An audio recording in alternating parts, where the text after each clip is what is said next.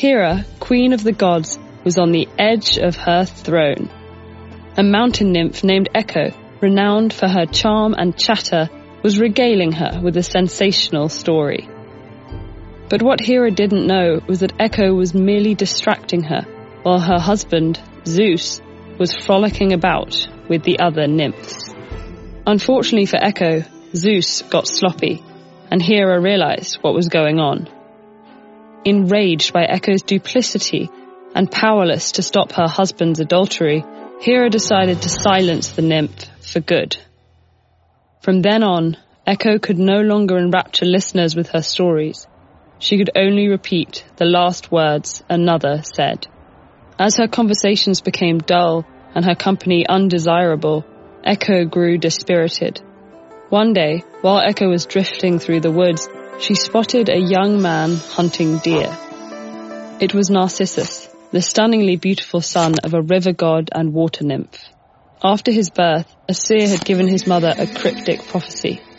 Narcissus would live a long life, but only if he never really knew himself.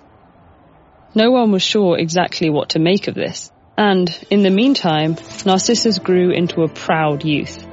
His good looks attracted many admirers, but he preferred to amble through life on his own, and left a trail of broken hearts in his wake. Seeing Narcissus there, Echo was filled with longing. Unable to initiate a conversation, she walked after him. Soon, Narcissus heard a rustle and called out, "Who goes there? Who are you?" Echo revealed herself, but only repeated the word, you, making her tone as endearing as possible as she went to hold him. Agitated, Narcissus said, "Let me go. I can't stay." Echo could only counter with a plea for him to do so. Freeing himself from her embrace, Narcissus snapped, "I'd rather die than have you love me." To which Echo could only cry, "Love me, love me." Narcissus told Echo once more to leave him alone, then faded from her gaze. Echo wandered to a cave, and gradually her heart grew heavy and her body frail, until all that was left of her was her voice, which the wind carried to vast, empty places. Forever after, it could be heard reverberating through hollow caves and rebounding across lonely clearings. But this wasn't even the first time heartbreak over Narcissus had proven fatal. A young man named Amenius had also been cruelly rejected by Narcissus. Before his death, he prayed to Nemesis, the goddess of revenge, that Narcissus would also, one day, know the pain of love.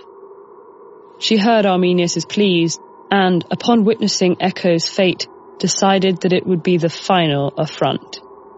It was time for retribution. So, Nemesis set Narcissus towards a clear, glassy pool. As he bent towards the water to drink, he caught sight of a hauntingly beautiful young man. Never before had Narcissus seen himself with such clarity. He spent the day acquainting himself with every glinting angle and glowing curl, then passed the evening gazing at his reflection by moonlight and sleeping with his fingers grazing the water. Days wore on, and Narcissus never parted from his one true love. When he reached out, his double reached for him, and when he leaned in to bestow a kiss, he also tilted his face. But when he tried to hold the bewitching figure, it disappeared. At last, Narcissus knew the agony of unrequited love. Eating and drinking nothing, Narcissus too wasted away. His neck ached from bending over the lake, and his legs became rooted to the grass. When the wood nymphs finally passed by, all that was left of him was a white and yellow flower, bending towards its reflection. From then on, it was known as Narcissus. Where did these tragic characters go so wrong?